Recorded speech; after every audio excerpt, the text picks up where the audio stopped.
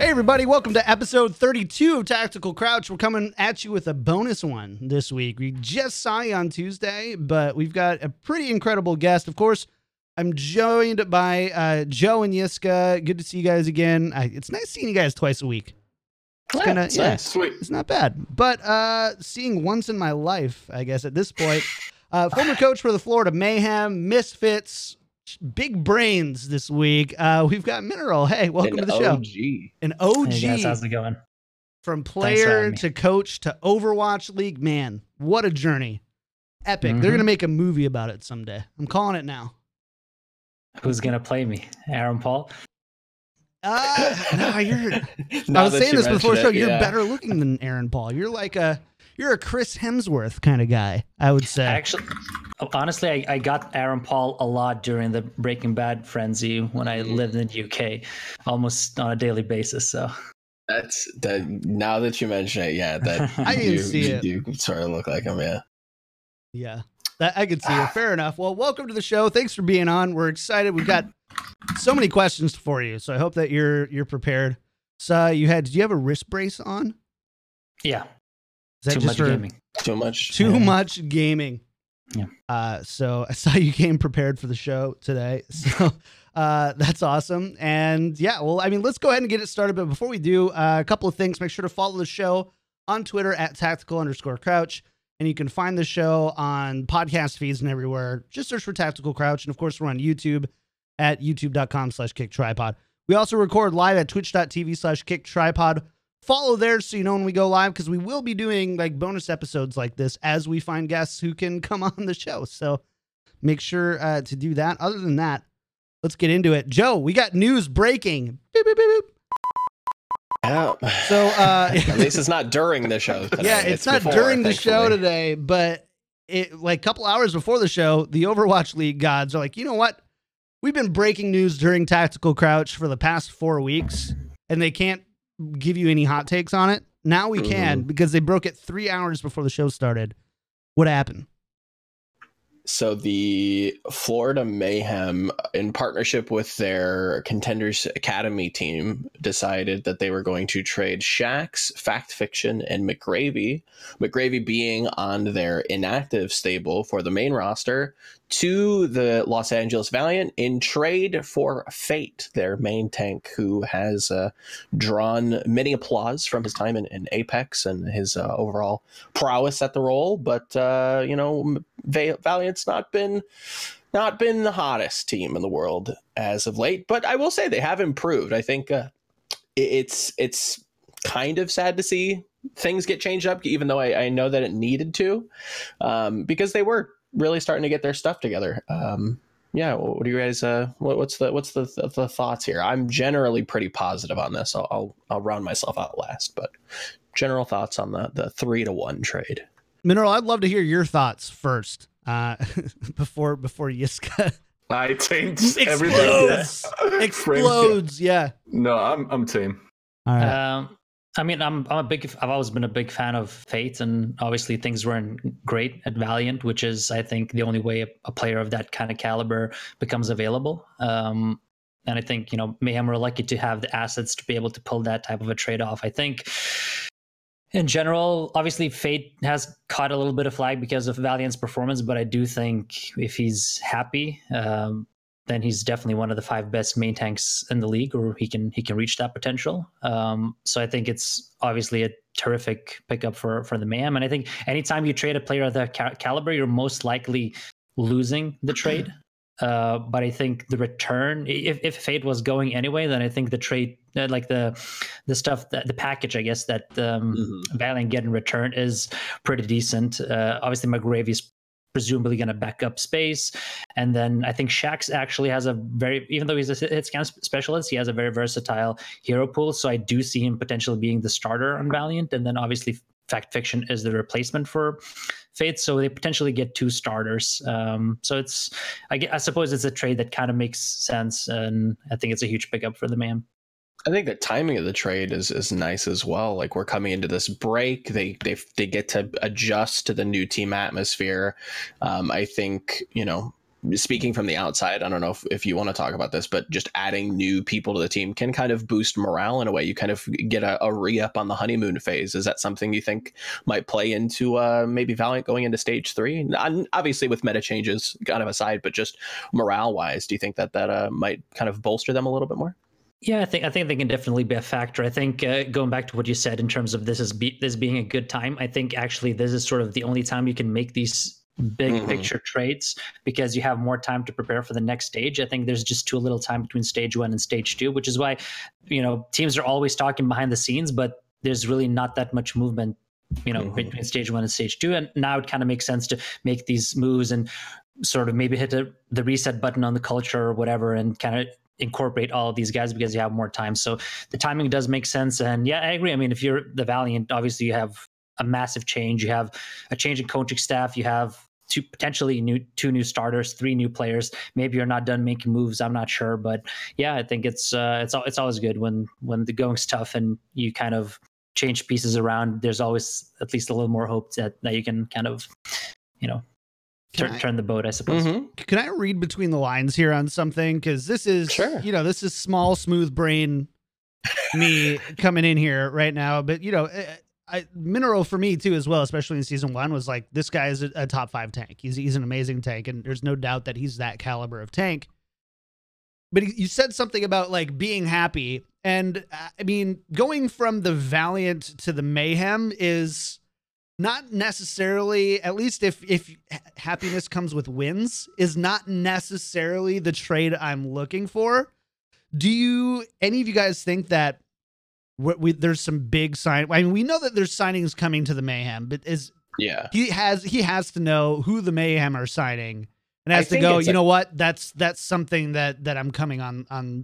I'm willing to come on for, right? Is that reading too much into it? But I don't see a player like Fate just going, yeah, Valiant, I'm sick of losing, I'm going to the Mayhem. Like, that's not, I don't think that's the most logical way. You have to remember that he doesn't really have a choice either, Yeah.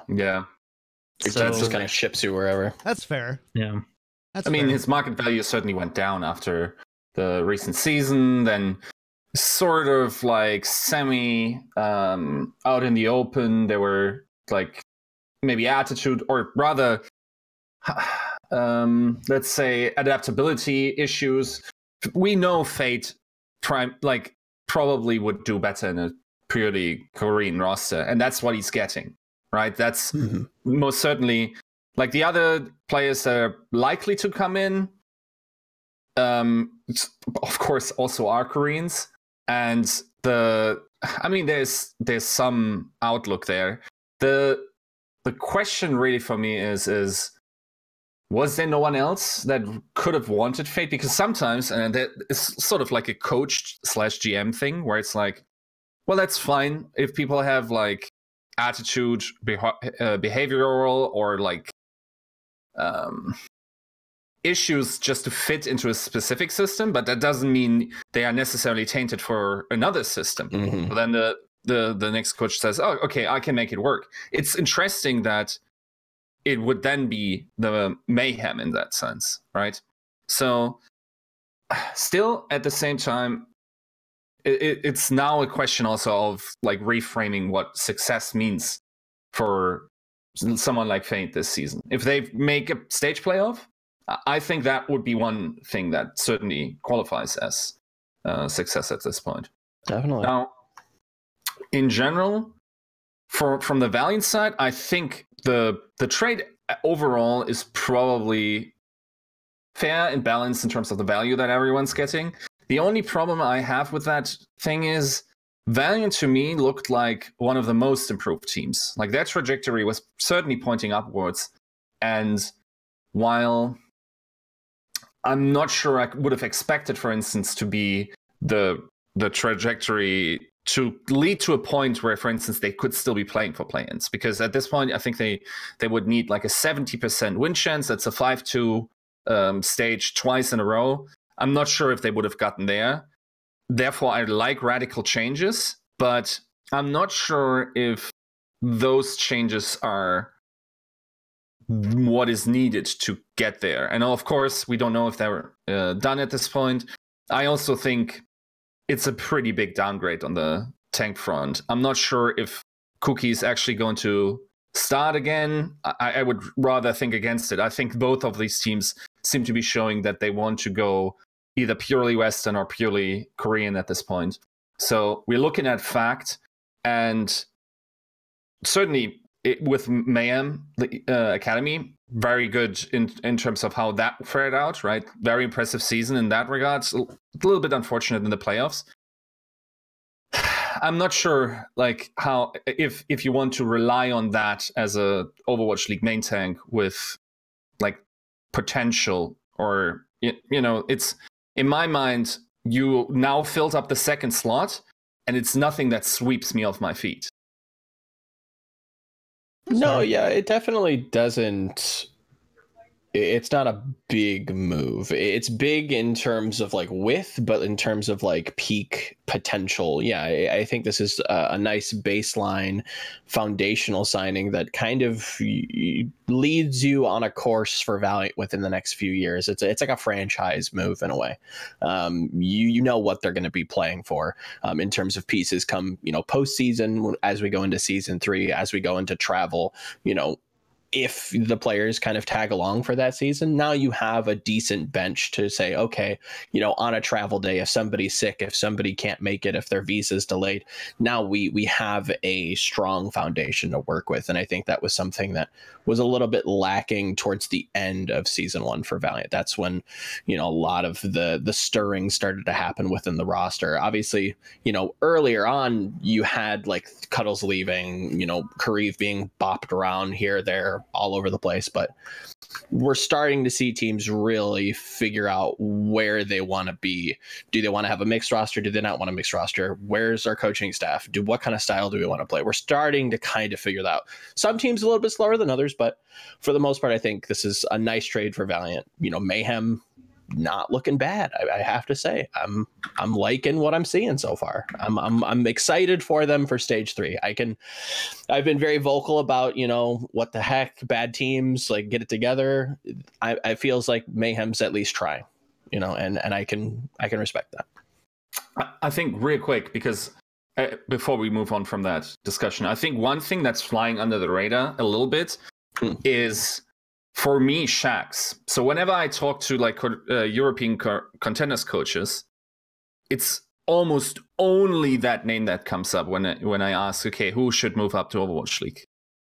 Very many players also just told me Shaxx has been the best player in contenders for a while now, at least in that region, right? So I think just in terms of versatility, in terms of understanding of the game, apparently also quite coachable, I think that is a great pickup that could certainly show value, depending on where the meta goes this season, or even if not, even if nothing changes. I think that's certainly a very good pickup that shouldn't be underestimated. Yeah, I mean, I completely agree. As I was a part of the recruiting process of Shaxx to Mayhem Academy, and I had the pleasure of coaching him last summer as well when I was helping our academy team. And, I can really attest to that. I think when he came in, he was a little bit raw, like his fundamentals weren't great, but his mechanical skill was insane. And now he's had a couple of seasons growing and, with Mayhem Academy. And I think he's got so much potential. Mechanically, he's really, really good. One of the better, he has potential to be one of the best DPS players, at least Western DPS players, I think. Mm-hmm. So I think he's definitely the best piece, I think, that Valiant are getting, both, especially since he's still young. So there's a lot of growth potential there still, I think. Do any of you guys think the Valiant are done, like making signings right now? No, I think I wouldn't be surprised if they had more trades. I wouldn't be surprised if they signed another coach. That is happening, yes. Yeah, I think that's bound to happen. I'll be interested to see what they do with Izayaki. I think Kariv's been integrated with that team long enough that they don't want to see him go. I think he's been like a really big role player for them. So I don't think they'll be letting him go anytime soon. But Izayaki, definitely, if they are trending towards a Western core and we want to, try to facilitate Western talent coming up, I don't know. I know that they just posted a video. I haven't had a chance to watch it yet, just to see exactly what kind of, system they're proposing, or at least through, public channels. So we'll see. I'll be interested to see what happens with Izayaki. If he finds himself on a Boston, or, just moving him around elsewhere. I'll be interested to see. What I will say I think the entire trade from the Valiant standpoint, and I told you this already, Joe, I would like this trade a lot more if Valiant had a contenders team. Just to put maybe some of those players on two-way, see how it works out, like have a couple of options, what to do with the roster. I mean, Valiant must know from last season that it's not amazing to have a gigantic roster when rotation can't necessarily happen, and that true roster thing, still no precedent that actually works. So yeah, I worry a little about that, just like from a team culture perspective. Then again, I also think that the pieces they have in terms of like coaching staff and team culture is probably strong. I think from the outside, of course, I can't evaluate that, but Packing certainly seems to have arrived as a head coach as well. So since he's taken over, there's certainly an improvement in performance and also score, if like something numerical. Yeah, definitely. So yeah, I think they're on the right track, certainly. I think, to your point, this also shows the power of having a contenders team, where you can make these trades from contenders to Overwatch League and really offset the costs, or even equalize the cost of making player trades. And I think that's the future. I think it's when you want to pursue somebody's contract, okay, who do you have on your bench that we might want to develop in the future? I think that's really powerful. Yeah, I think you're absolutely right. And I mean, there's no way Mayhem has a chance to land a player of this caliber if they don't have an academy team that performs well. So yes, even though like having an academy team today might not have, like, you're bleeding money with salary, with all the expenses, these are the moments you try to keep an academy team for, so you can convert these pieces into something bigger. It's something that, like, you look at Boston, obviously there were rumors about them potentially flipping Fusions for Fate, right? Like during stage 1, they just got a guy up from contenders in Fusions, and almost within a couple of weeks flipped him for potentially a top 5 tank, and it's just, there is a ton of value in terms of bringing these guys up. If you have a good coaching staff and you can make these guys look good on stage, and then, maybe there's some trouble going on in another team and they want to move a piece, then you can be in the conversation. Because something Yiska mentions is like, was this the best they could get? Was there anything else potentially? And if you think about it, if they do want to go down a full Western path, then, who else is there? Like, what Western tanks do we have? There's Muma in Houston, there's Fusions in Boston, right? Like, who else is there really? Yeah, you could look to European contenders. So once again, then you have the problem with visas, and that might well take way longer than these 4 weeks that we have now. So that's always going to be a consideration, where you probably want to hire someone that either already plays in an academy team where the visa process has been at least initiated. And I'm actually not sure, were all these players in the US from... Yeah, everyone on Mayhem Academy was in the US this season, and everyone has a visa. Yeah, so that already is like a lot of value, just in terms of what that means for a transfer market. Honestly, it's really prohibitive to contenders players at this point if you're not already engaged in that process. Yeah. Cool. All right, I think it's time for the gauntlet. I think we've said enough about this one, Mineral. We've got some questions that we want to send your way. Thanks, Joe, for putting all the time into the notes, by the way. I really appreciate it. Really good questions, too. I'm going to take the first one because it's probably the only one I can ask. And so it was a really interesting one that Joe put out, and it was I'll just ask it straight away. What's the biggest problem the public doesn't know about or doesn't talk about with regards to coaching in the Overwatch League? That's an interesting one. I guess we can piggyback a little bit off of what we were talking about in terms of culture clashes. I think that's a big one that is addressed, but maybe not. I guess people don't really understand how much of an issue it can be, and that's why you see a lot of these teams going either full Korean or full Western.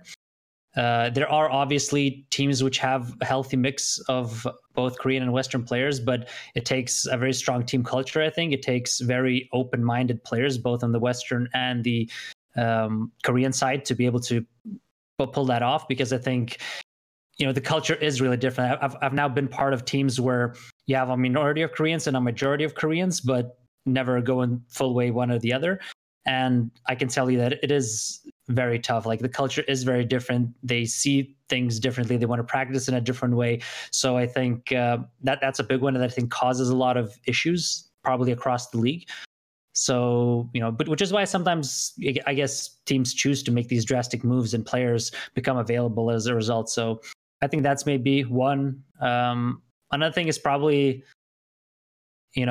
how much work it is something that people maybe don't think about. Obviously, it's talked about that it's definitely a grind, but I think even the teams that are the best staffed in the entire league, who have like full coaching staffs and everything, I still think they're understaffed. And anyone who's below that threshold, I feel sorry for those guys, because you just get overwhelmed really, really easily. So I think especially heading into next year, when you're going to travel back and forth, I think it's going to be, the guys are going to burn out. So I think it's definitely going to be important for everyone to staff up, because the load is massive. Can I you just don't watch VODs, by the way? No, just kidding. Sorry. Yeah, go ahead, Yiska. So one thing that is interesting that has been brought up to be by some of the staff from Season 1 teams is that they actually feel the pressure is higher and the risk of burnout is higher now this season. Sort of against what one would think, because less games, should lead to less stress. They argue less games leads to more stress and harder practice, because one game means more. And just like flanking out at a specific time, especially if you're a team that, I mean, depending on your division, sometimes you just have this pressure of having to win here in order to still have a prospect. So do you think that's something that you noticed? Where was the pressure generally higher, in Season 1 or Season 2, based on the system? So I might not be the right person to ask this. I think it's difficult for me to answer it, because in Season 1, I worked alone for a good chunk of the season. Yeah. Okay. So for me, it was definitely Season 1. I had a little bit more help in Season 2, but yes, I think for me it was them. But I mean, I definitely understand what you're saying in terms of every game is more valuable now, and also back then you would play 2 games every week, so there would be a lot of situations where like, well, we have 3 days to prepare for 2 matches on a back-to-back. We're not going to prepare for both games. There's no chance. We're playing 7 maps, so let's just prepare for the one that's going to give us the highest chance to come out of this week in a positive manner. Whether that, like, if we're an elite team, we're going to prepare for the harder team. If we're a bad team, we're going to prepare for the team that we have a higher chance to win against. And then you neglect the other team a little bit. Whereas now, obviously, with your games, you have to prepare for every single game. You see how much every single game matters in terms of stage playoff implications, because map differential pretty much decides where you go every single stage. And that's a lot of money that you're competing for. So yeah, I think I can definitely see that angle in terms of there being more pressure this season. And obviously there's more interest as well. There's more pressure from the fans. If you start underperforming, like, the heat really comes at you, like you saw with us, with Mayhem, with Outlaws, with a lot of the other teams that are at the bottom. There's definitely a lot of pressure. Sure. Yeah. This kind of that was a really good answer. I was like soaking it in. Sorry.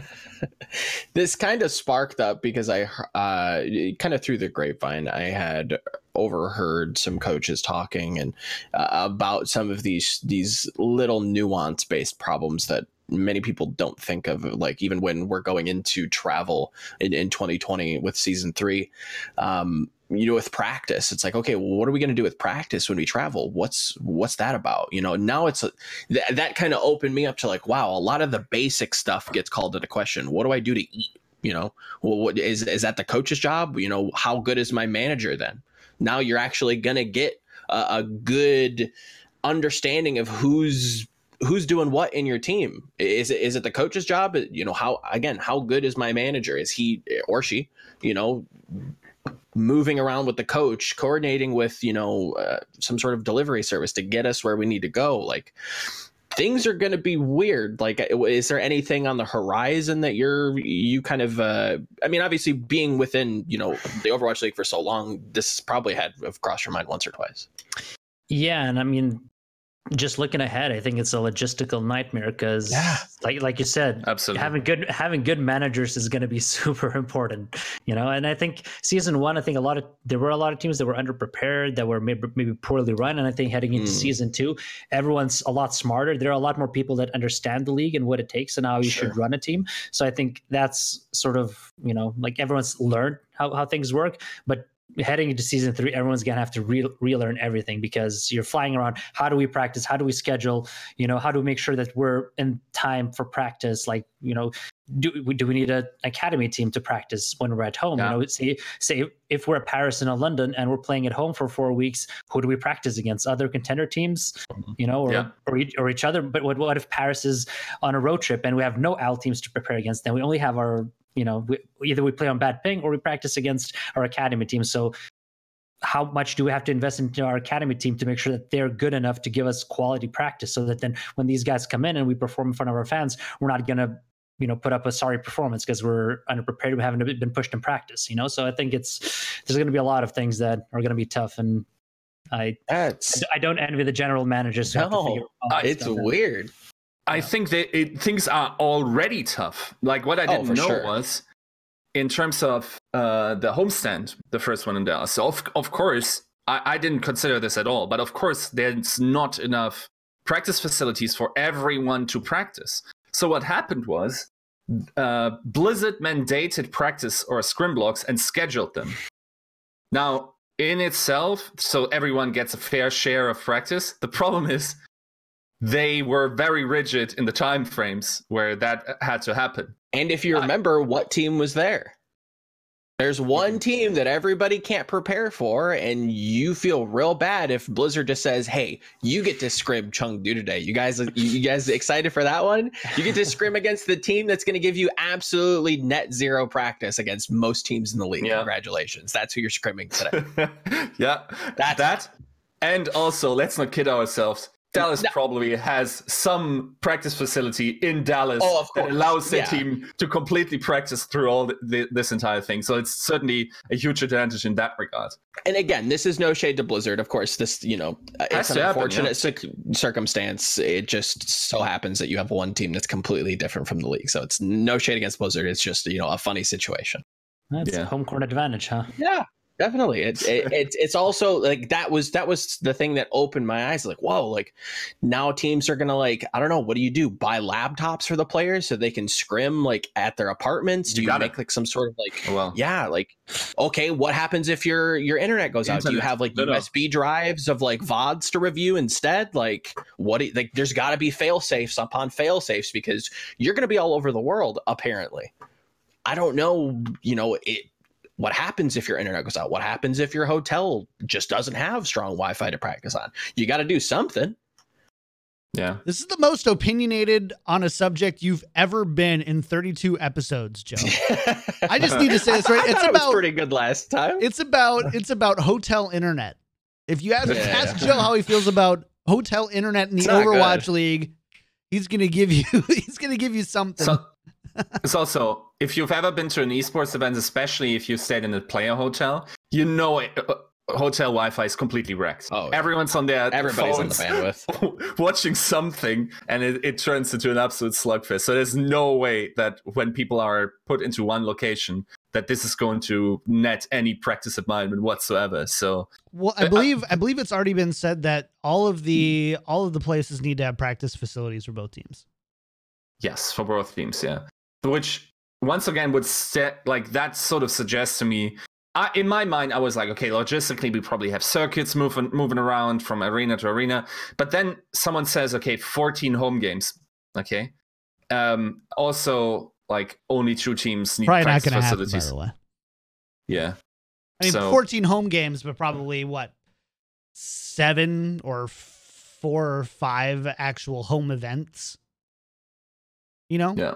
like realistically, like maybe people know something that I don't here. There's people aren't traveling game by game. No, again, I think that's the end goal, like way down the line. But for season 3, I think logistically, I don't know, in a global league, if you can logistically make that happen. Like, I don't know. Like, imagine 30 teams, 6 in Europe. Like, I've scheduled tournaments before, and like baseball tournaments in Minnesota. No, that's not. That was tough.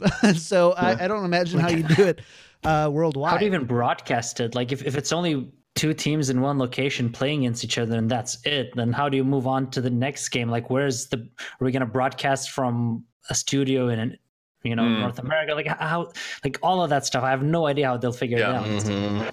So hard.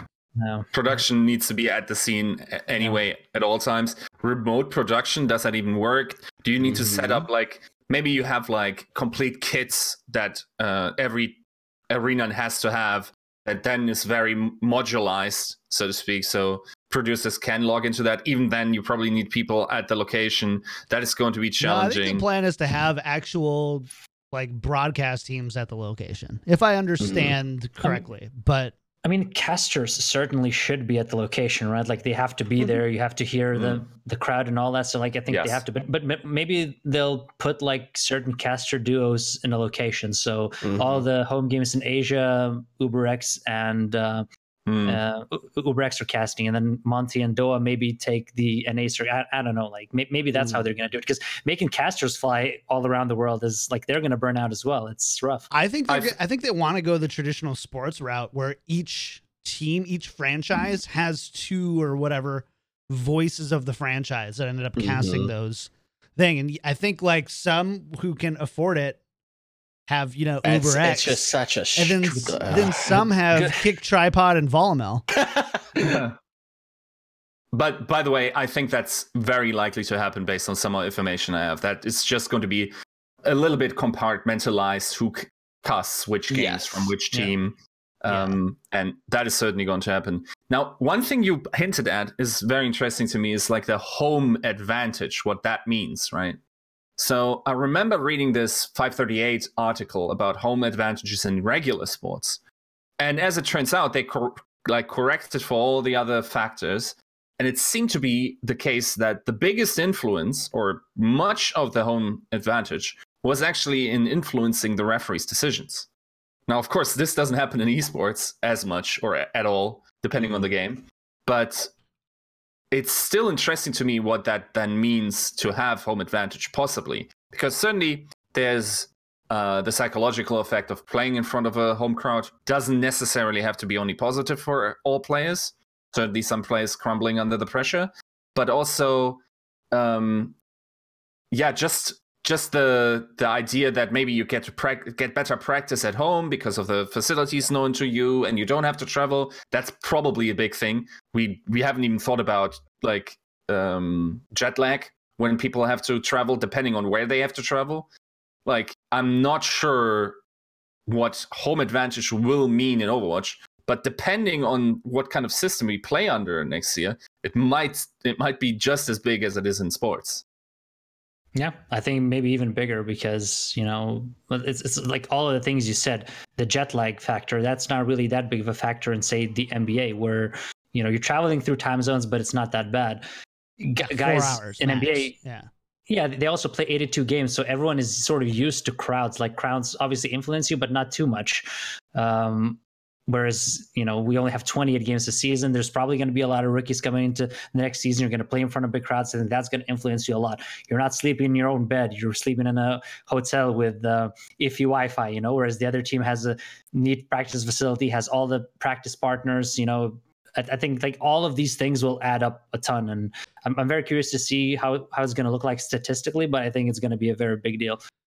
Joe, I'm not going to let you get started on the Wi-Fi part, but there's also the fact that traditional sports, if you're playing basketball or baseball and you are competent enough to play that professionally someday, you're traveling at the age of 10. Mm-hmm. You're playing in other cities at the age of 10. You're doing all these different things where it's not like, okay, cool, I turned 18, time to travel the world. Like it's very much flip on the light switch as well. So it'd be really interesting to see how people kind of which adapt is to that. another kind of parallel to kind of traditional sports and how it relates to esports, because we don't have like foundational development at a very young age for esports yet, right? We're starting to see collegiate stuff come in, and you know, God bless all the people going out there doing high school stuff, because I can't imagine that being very fun.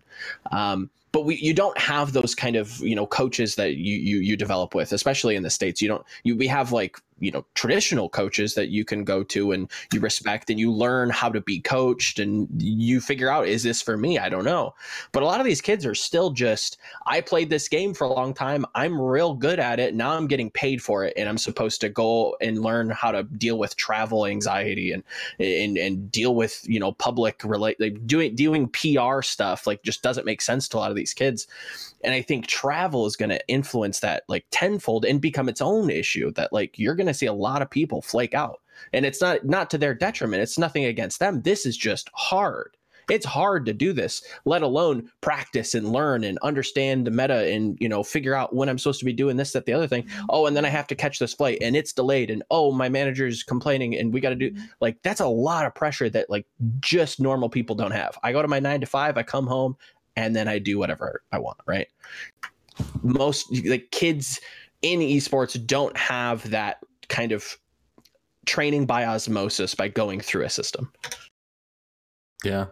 Yeah. Here's another one. Surprises me. Here's another one. All right, yeah. Here's another strange thing. What about broadcast times?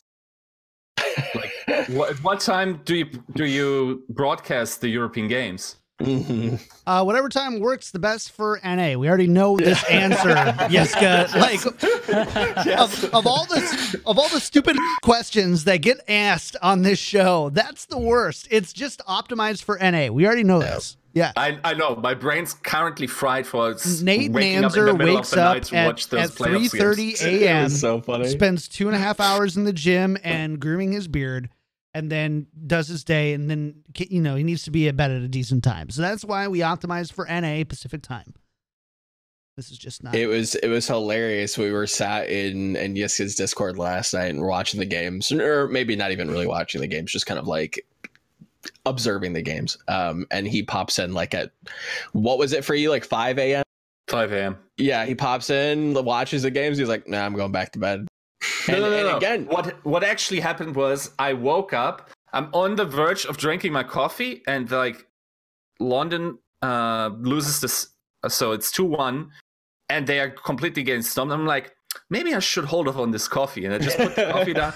1 hour 6 minutes later, that match was over, and I was like, oh, I can go back to bed, and I don't have to stay up the entire time. Like, such a pain, because we were talking about this earlier. Like, I remember getting up for like early StarCraft 2 matches in Korea, and even Apex in Korea, like watching a game at 5 a.m. and then immediately trying to catch some more sleep so I can actually be a productive human being, like at a decent hour, is not conducive of like retaining information.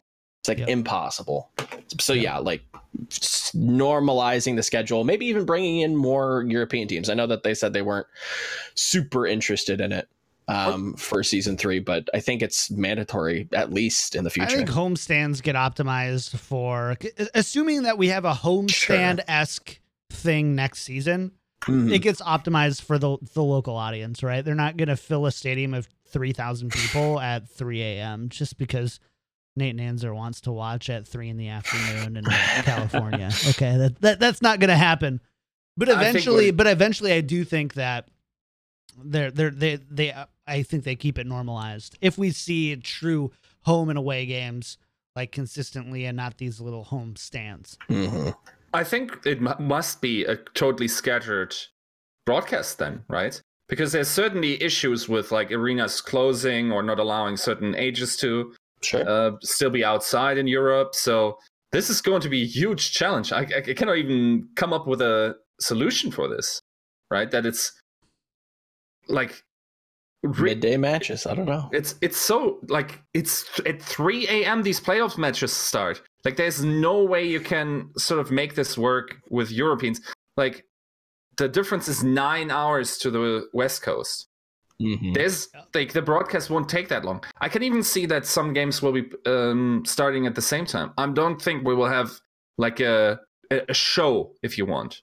That Oh, goes I from agree. start to I think finish. that eventually, like if you have 30 teams or whatever, like let's say the ultimate goal is around 30, I think is what Nanzer 30, said at 32, one something like point. that. Yeah, something like that. You have 30 teams playing every week internationally. There's no way that you don't run into overlap.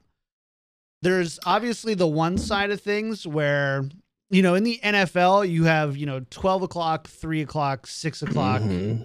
games or whatever, and then Monday Night Football, and now Thursday night, and is there a Something like Tuesday that. night again too or I whatever? don't Because know. you know there's more of that, but there are 2 or 3 games going at noon. There's 2 or 3 games going at 3, and you just hope that you're in a region in the United States where one of your teams is playing at the time that gets broadcast and whatever. So there's probably an aspect where like we're streaming on the internet, luckily, so we don't really have to deal with. It's not like I have to subscribe to MLG.TV I don't know. yet. Maybe you're I don't right. know. You know, you UFC you just get- did that with ESPN. You You get got to the watch all their Twitch pay-per-views feed on of their whatever app they or tell you whatever. to watch, and then if you subscribe at MLG, then you get, you know, the whole 50-yard line. What is it called? I don't know what ask me. the NHL Center Ice, where you can watch any of them, and I hope they black out games too. I'm just kidding. MLG had this 10 They years tried ago, to by do the way. yes years ago where they tried to go, hey, we're gonna gate your time Yeah. watching our events, which at the time they were like weekend events for multiple games, and they were really early on trying to figure out monetization for esports and trying to get people to pay for it, and don't think it worked too well for Yeah, the Here- road here's pavers an- they didn't make it very far. Yeah.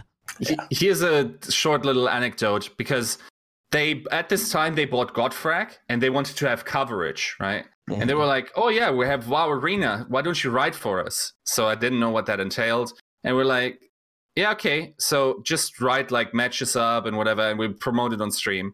And then ended up like I think I got like 8 hours of sleep over the course of 3 days, and I bought this pass. I think it was 280p live streams, and then it upped it to 720 or something, so Something I like could that. do my job. So I paid $10, and the editor in chief was like, "Yeah, I'll get you a little something." Never got me anything. I was actually 10 euros down from working Paid- 60 hours that weekend. Welcome to the esports Esports. grind of paying to write. Yeah, exactly.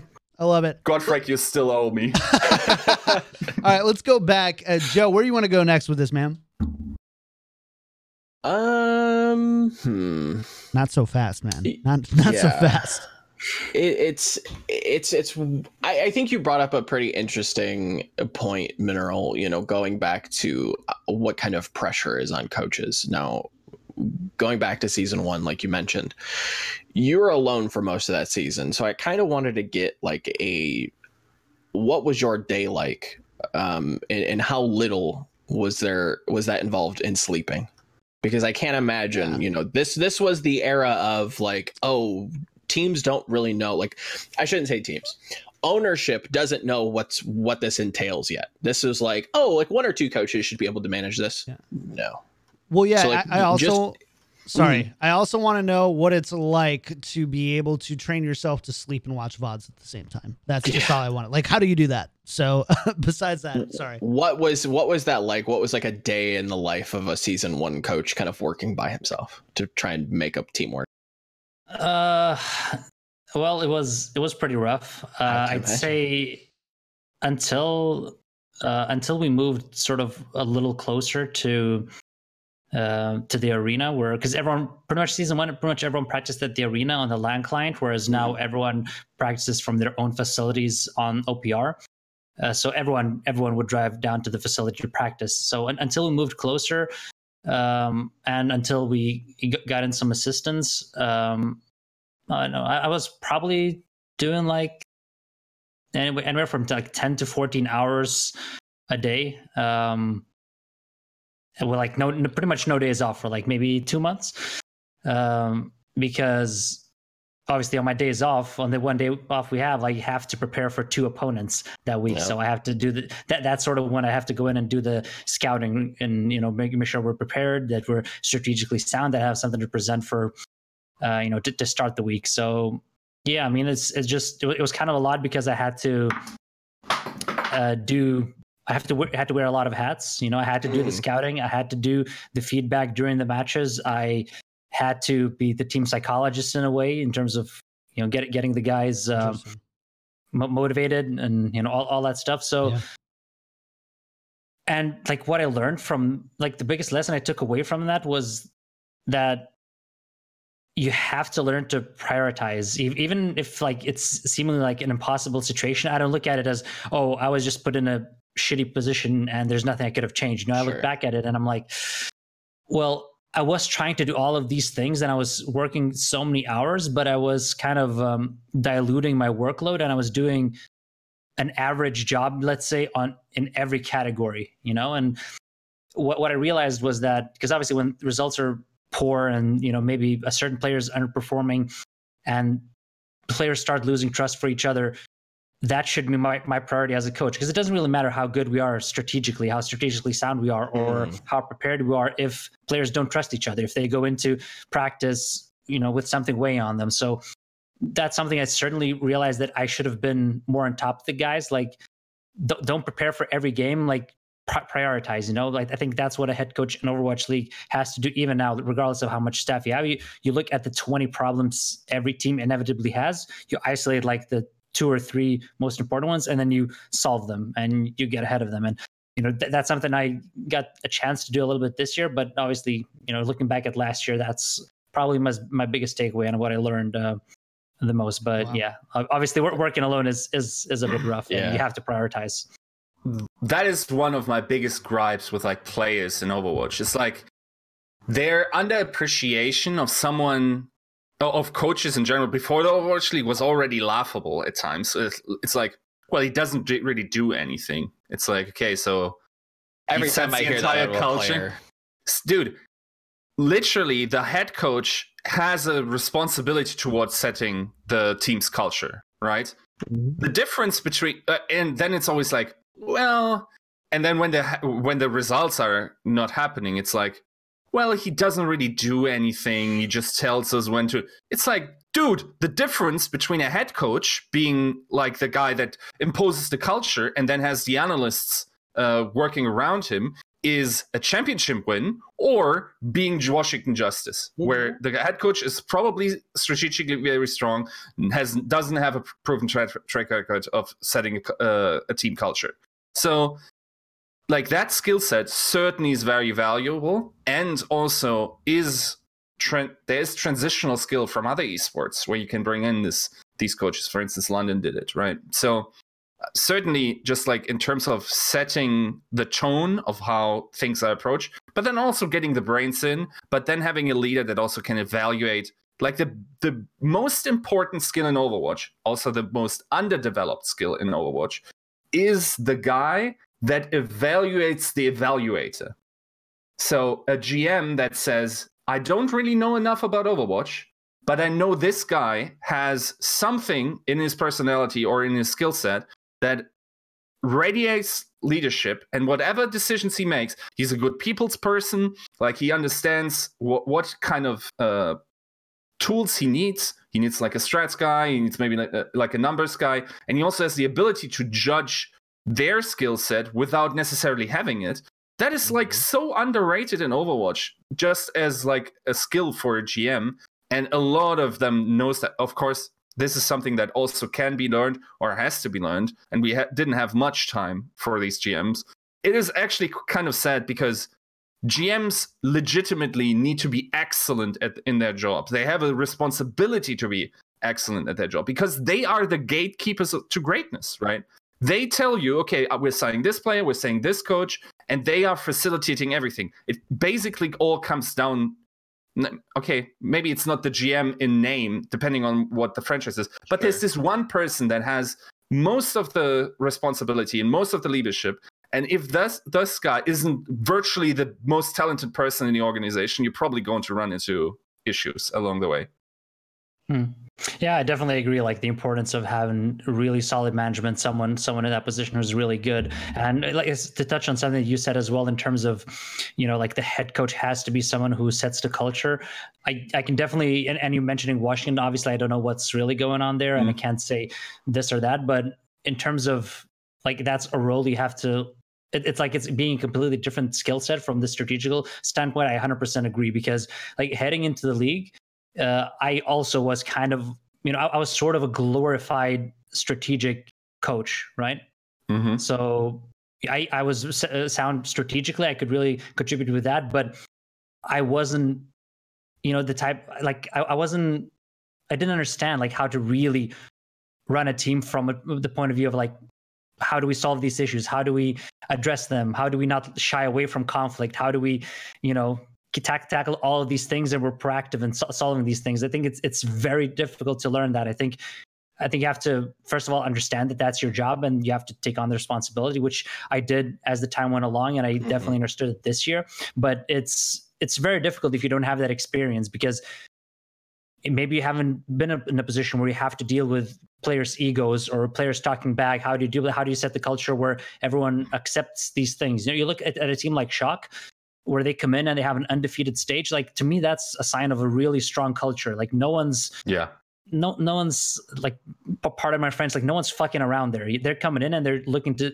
wreck you every game. They're not taking maps off. They're hungry to get back and win the game. And like, that's the culture, I think, that's set by Presti and the coaching staff over there. And I think, like it's so important to have that. And like you say, I think it's important to both find the right person and a head coach who can carry that load and do that, but also have people above him who can steer him in the right direction, have that experience. And again, like a lot of GMs also were coming in sort of raw into season one. I didn't know what their jobs were. Well, do I contribute here? Do I contribute there? Like what is actually my role? So yeah, I think there's definitely a ton of value in both roles.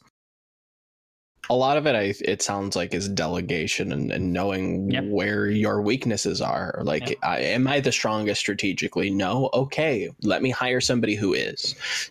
Am I the best manager? No. Let me get somebody who is. Let me get the team leader. Let me get the glue guy in so that we can shore up those weaknesses. Is it the GM? I don't know. I don't know if it's the GM that needs to do that. I can't imagine what their day-to-day is either. It's very variable depending on the organization, I would imagine. It depends on the organization, and I also wonder who's making the business decisions behind the scenes. Is it are the GMs the ones going out and finding the arenas, trying to make those deals go happening, whatever. There's a lot of franchise moves that either need to be delegated elsewhere, because it does feel like the league in general is just understaffed, and there hasn't been a good like churning of exactly who does what where.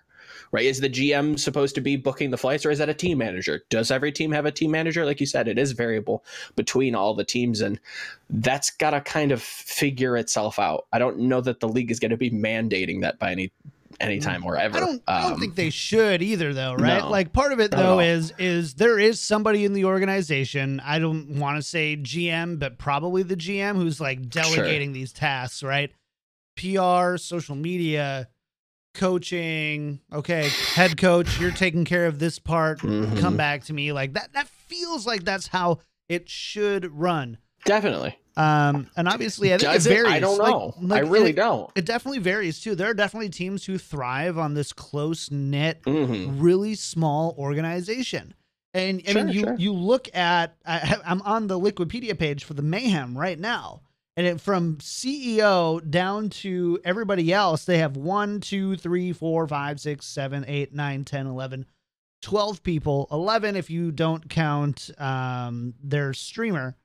They have 11 people in the organization now. They've clearly like made some like additions there, but you can't just like translate that to wins, right? No, like that doesn't mean, and so I think $1 million question is, and man, you cannot answer this one if you don't want to. So, Mineral, you're back in a position as, a GM or a head coach or whatever.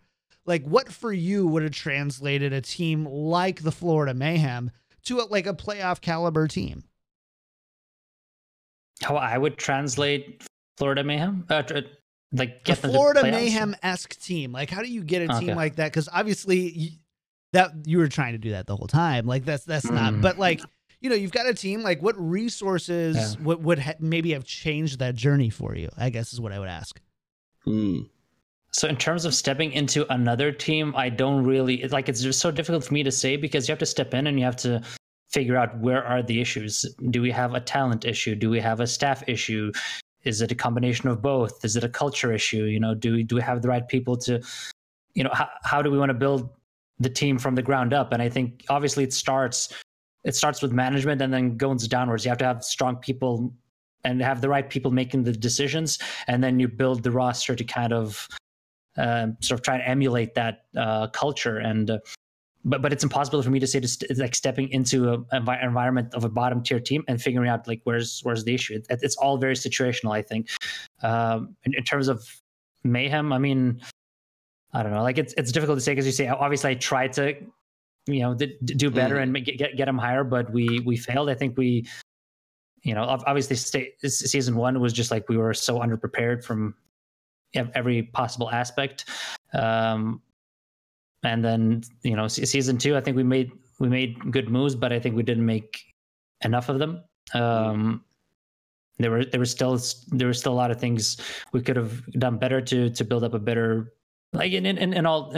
Well, this is one thing in terms of like me talking about most teams being understaffed. I think one of the biggest things is that like no teams really have dedicated scouts, as far as I know, and I think that's so important to have someone like whose full-time job is to just watch all the sort of contenders regions, even open division, like really going out there and finding your next generation of talent. I completely exactly.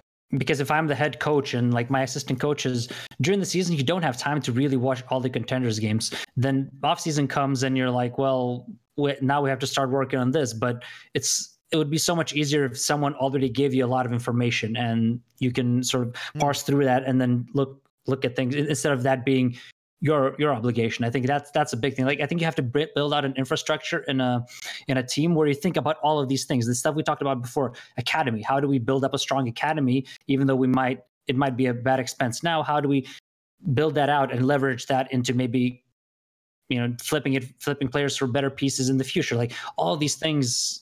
There's so many variables, and it's so hard to control all of these things that you have to sort of do it one step at a time. And I think in some aspects, I think Mayhem definitely improved. Others, I think we still could have done a much better job. I think one aspect where we improved is definitely the academy team. You know, like obviously now you can see the results of the guys developing. Obviously, they got upset in the contenders bracket, but the players are still good. So it opens up the doors for a lot of moves. Whereas if you don't have an academy team, your hands are tied. You're waiting till next season pretty much.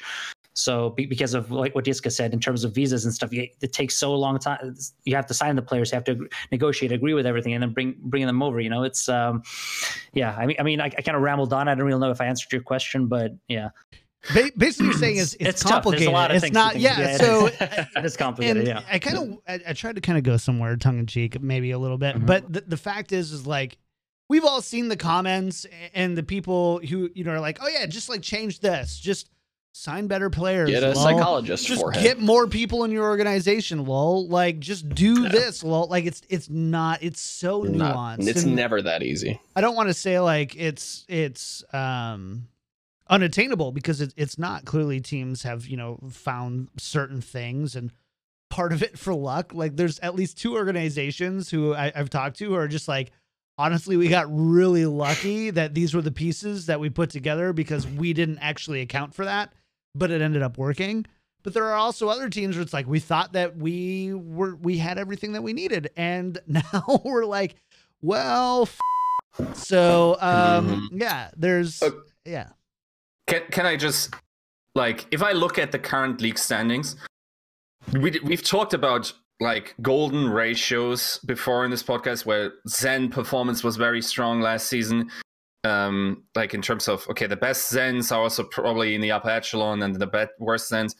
Then this season we talked about Divas. Dude, I'll straight up tell you, the golden ratio is investment. The bottom teams are the ones that invest the least, and the top teams are the ones that invest the most.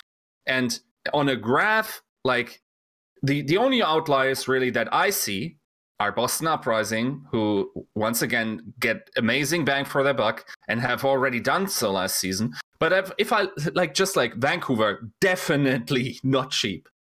New York Excelsior, not cheap. San Francisco, buying striker? Like, dude, of course they've budgeted. London Spitfire might still be the team with the highest buyouts ever paid in Overwatch League. Yeah, that was even before the league even started. Gladiators comes in, Mr. 300K, right? Dallas Fuel definitely pays some of the best salaries. And they have a deep coaching comparatively. staff as well. Like, so they have Absolutely. a surprising number of coaches, and well, I should say support staff. It's not specifically coaches, but Yeah, Philadelphia Fusion. I don't think we need to talk much about that. That's certainly also the case. Guangzhou Spark. I don't know too much about them. Seoul pays well. Like, and then you go down. Of course, we know about this Justice situation through the grapevine. Like, Houston Outlaws is in that predicament. well now I've you're heard- seeing the Justice getting an influx of money. As to your point, they Yep. get an influx of money. And They suddenly- have the signings, and suddenly they start to do better. Yeah. So the only outliers that I see is like Boston Uprising, and I also think Charge is underperforming for what I hear they are investing. Other than that, it's pretty much like just going through the table. While it won't be like perfect in terms of like what the expenses of each team are, it is also there is a pretty high correlation, if we're being honest. Yeah, I would agree. I think that's a terrific point. It's something they thought about as well, because obviously Vancouver is number one. They haven't lost a game, but you know, what did it cost? Probably several million just in buyouts, right? Like, yeah, you want to drop that, then you're probably going to be on top at the top. Like Shock Definitely. also pays a ton, right? So like you say, Boston is an interesting example, because I think if you made sort of a power ranking in terms of dollars spent per win, Ooh. I think They Boston would be is at the it's top of unreal. that. not even close. They're like So- S tier, and then there's no A tier or B tier. It's- No. Yeah. They are the most value town team I've ever seen in my life. Like, Trump Exactly. StarCraft is all about Boston Uprising, dude. Yeah, and I mean, and I think like when you're building a team, you have to. There's two approaches. You either pay a large sum of cash for a core or for an entire team, or you try and pick bits and pieces. And if you're going the bits and pieces approach, you better have really good scouting and like go through like do your due diligence and put things together, and which Boston has done 2 years in a row now, you know. So like a lot of credit to them. And obviously, like with Mayhem, we also tried to go in a similar approach, but you know, it didn't really pan out. But you know, it's you look at most of the expansion teams, like most of them picked up cores from other teams, right? Yes. So and then you add pieces here and there, and I think the challenge because it's something also to think about it, like the challenge for a team that had a really poor season one showing, if you're hitting the reset button and you're cleaning the roster and you're dealing with 8 other expansion teams that have a 1 month period where they can sign players and you can't, like Yes. it's very difficult for an existing team that didn't play their cards right in season one to rebuild and bounce right back up, because you're sort of an expansion team, but you're working up an uphill battle because the other expansion teams have an edge, and they probably have, you know, large budgets as well, because they're just starting up. They just bought into the league. They want to, you know, come in and perform well. And a lot of teams, a lot of teams did buy up cores, and yeah. So I think you either go one way or the other, and I think Boston is sort of the only team that has done really, really well in terms of scouting individual players and just snagging players, especially from like different regions as well. Yeah. Like, they just got somebody from PAC Persia that, you know, looked okay. Like, I don't know too terribly much about him, but I'm starting to realize that Boston has a system, and whoever they've got scouting has a good track record. So bringing him in, I have a much more a higher expectation than I would if any other team would have picked him up. So, well, we said I this think at the that's beginning credit. of this season, right? We're just like, you know, like Boston did great in season one. I need to see just a touch that more enough? before I'm a believer. Yeah, I gotta say, I'm starting to become a believer. Pretty much a believer at this point. Yeah. So sorry, you Boston can fans, because whatever team I start liking, they start doing really poorly. So I mean, Shock's doing okay. Yeah, I think they're doing okay for themselves. That's true. But once I stopped going to their viewing parties, they all of a sudden go. And then they 20, drop a game. They go 28-0, and then I go to a viewing party and they drop a game. So that's on me. My bad. You're the anti-who, Rick. I am. Oh man, The good old boy. Yeah. Yeah. Joe, where else? I know you've got a few other questions, and they're really good ones. One Pick that your kind best of one. popped up mid conversation is kind of evaluation of coaches and what you as a current former coach, but I would still probably still call you a coach. Just you have that experience, you have that mind, so I would call you a coach. What do you look at? Do you have anybody that you are friends with that you kind of bounce ideas off of? Like who would you say in the league currently? Obviously, like Krusty's a great example of like good coaching. You can see it through the play, you can see it through the discipline, the track records there. Who else would you say, in your opinion, is a standout coach that people are not taking enough credit or giving enough credit, I should say? That's a very good question. It's very, very difficult to gauge because you don't really know what people are doing behind the scenes. Of course. So what you end up doing is you end up looking at the results and you're like, well, this is, these guys are performing well, therefore the coaches are good, or these teams are performing bad, therefore the coaches are bad.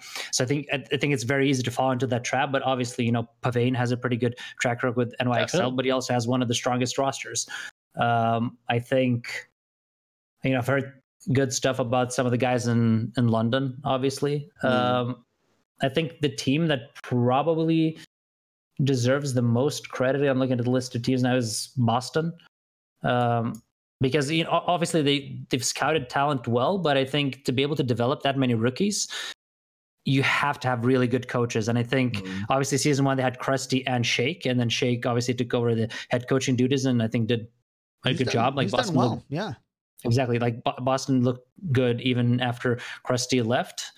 And then this year they added Goomba, who I think was behind a lot of the success in Valiant. He left, and obviously not much else changed in Valiant, but a lot of their performances dropped off. And I think from what I've heard, from what I'm seeing, from like talking briefly to Goomba, I think he has a very good mind for the game, and he's very, very sound strategically. Obviously, I competed against him in the World Cup, and he is strategically super sound. So I think what they're doing in Boston is terrific. Even though they're 7-7, they're not very stable, but I think as coaches they're very, very solid. Now, this kind of transitions well into, some of the results we saw, going into the stage playoffs. A team that I noticed that you were pretty big on was the old Hangzhou Spark. What would you say? Because we constantly hear that, oh, they're so clean behind the scenes and oh, they're so good. Even going in, stage 1, like this was the team that everybody was hyping up, and boy, did they underperform. Would you say that their coaching has been strong? Do you have any kind of inclination that might be the case? Like general thoughts about Hangzhou, but also like in relation to coaching and how their performance has increased, I would say. So it's very difficult for me to gauge their coaching. Like I don't feel comfortable like saying they're good or they're bad. It's very difficult to say. I think going into the league, they looked very strong because they were relying on a lot of DPS compositions and these funky comps that no one really knew how to deal with. Okay. But then eventually 3 teams figured it out. They had to figure out all the rotations, and then Hangzhou was like, well, crap, we have to go 3-3 as well. And I think they were maybe lagging behind a little bit in terms of their understanding of 3-3, which is like they're definitely catching up now. And I think also obviously No Smite was playing and Gushue was on the bench, presumably because of the language barriers. I think that was the biggest issue, and now we see when Gushue is unlocked, he's absolutely insane when seemingly they've gotten over some of the comm issues. My read on Valiant and why I was high on them going into these playoffs was like even at the beginning of the stage when they were losing some games and they didn't feel that stable, I looked at their play and to me they looked so good with Winston 3-3. Like even I think it was against either Vancouver or Shock. Like I think they were playing against Vancouver on Gibraltar, and even though Vancouver won that game, I thought Hangzhou just kind of threw that match, but their Winston 3-3 fundamentals look much more solid than Vancouver's, even mostly because of how damn good Gushue is. Like his mechanics are insane. How fast he farms his ult. Right? Like you saw yesterday, he was lapping Gesture and getting 2 ults for 1. Like he's absolutely insane.